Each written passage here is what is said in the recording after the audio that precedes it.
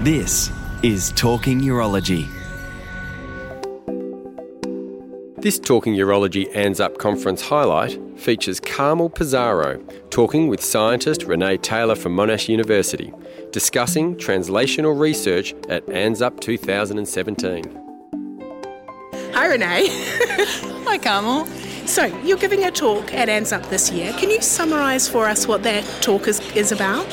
Sure. So I'm a medical research scientist, not a clinician, so it's a real joy to be here at this clinical meeting. And there's a beautiful translational stream within the meeting that brings scientists and clinicians together. And so the work I'll be presenting is really a juncture of scientific research that was done on a clinical cohort of prostate cancer patients.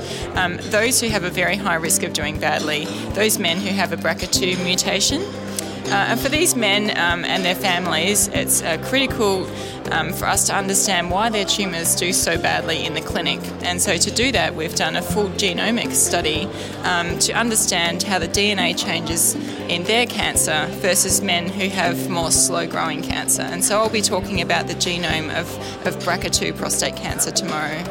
So, BRCA2, for anyone who's not familiar, what is that and why is it significant for prostate cancer?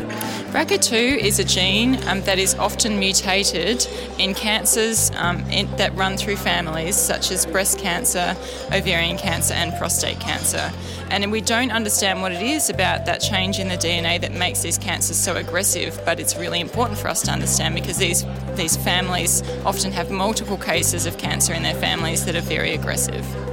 Some people may have heard BRCA2 being talked about outside of strong family histories. Is that something that you are focusing on, or how do you get your samples to work with? We get our BRCA2 samples through the family cohorts. So any families where it's recognised that this gene is linked to cancer prevalence, we study the tissues from those particular patients within families. That's through the KCONFAB consortium that's based at Peter MacCallum and includes families with recurrent breast and ovarian and prostate cancer.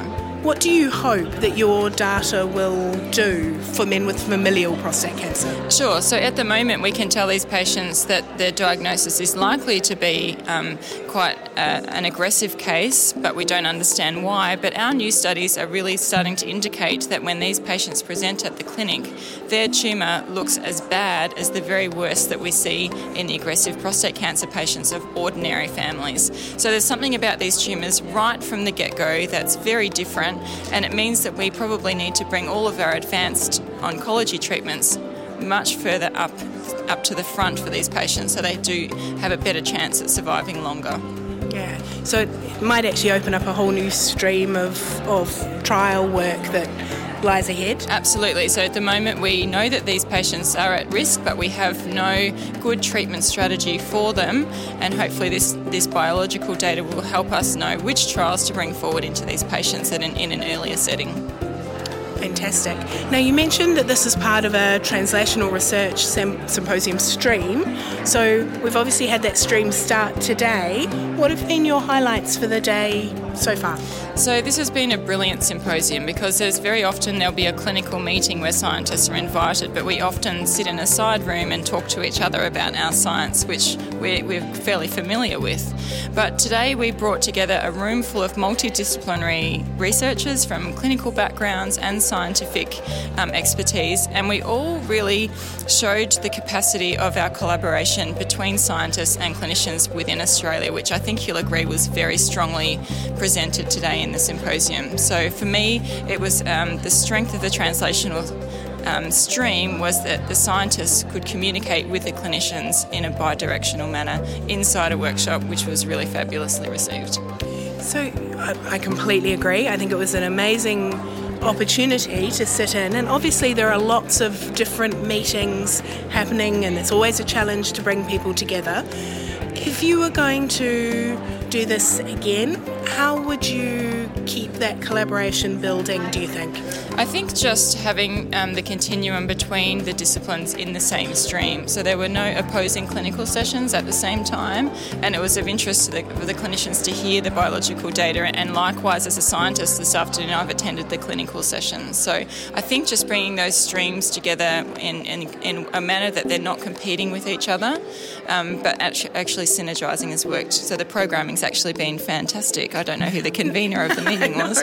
Gee, I wish I knew it. Fantastic. Do you have any other thoughts about the meeting and how it might build in future years? So I guess what we saw today was a lot of research from around Australia where people are collaborating with different clinicians and different scientists, offering different clinical specimens, ideas about clinical studies, and experts in the scientific labs who can facilitate that. And so I guess we'd just like to see that continue over the years. As we talked about, Australia is a big country, but in terms of prostate cancer research community, quite small. And I think this meeting does a really great job of bringing that community together. I agree. I also think there's a real synergy between what's happening in more advanced disease and what's happening in early stage disease. And actually, if as clinicians, if we keep those two things separately, we miss out on opportunities. So. And as scientists, we recognise that. So often, talking to the urologists, they'll be facing similar issues to the oncologists, and I think the three-way discussion between the scientists can bring those two links together. Fantastic. Thank you very much, Renee. Thanks for having me, Carmel. Talking Urology at ANZUP, proudly supported by Ipsen.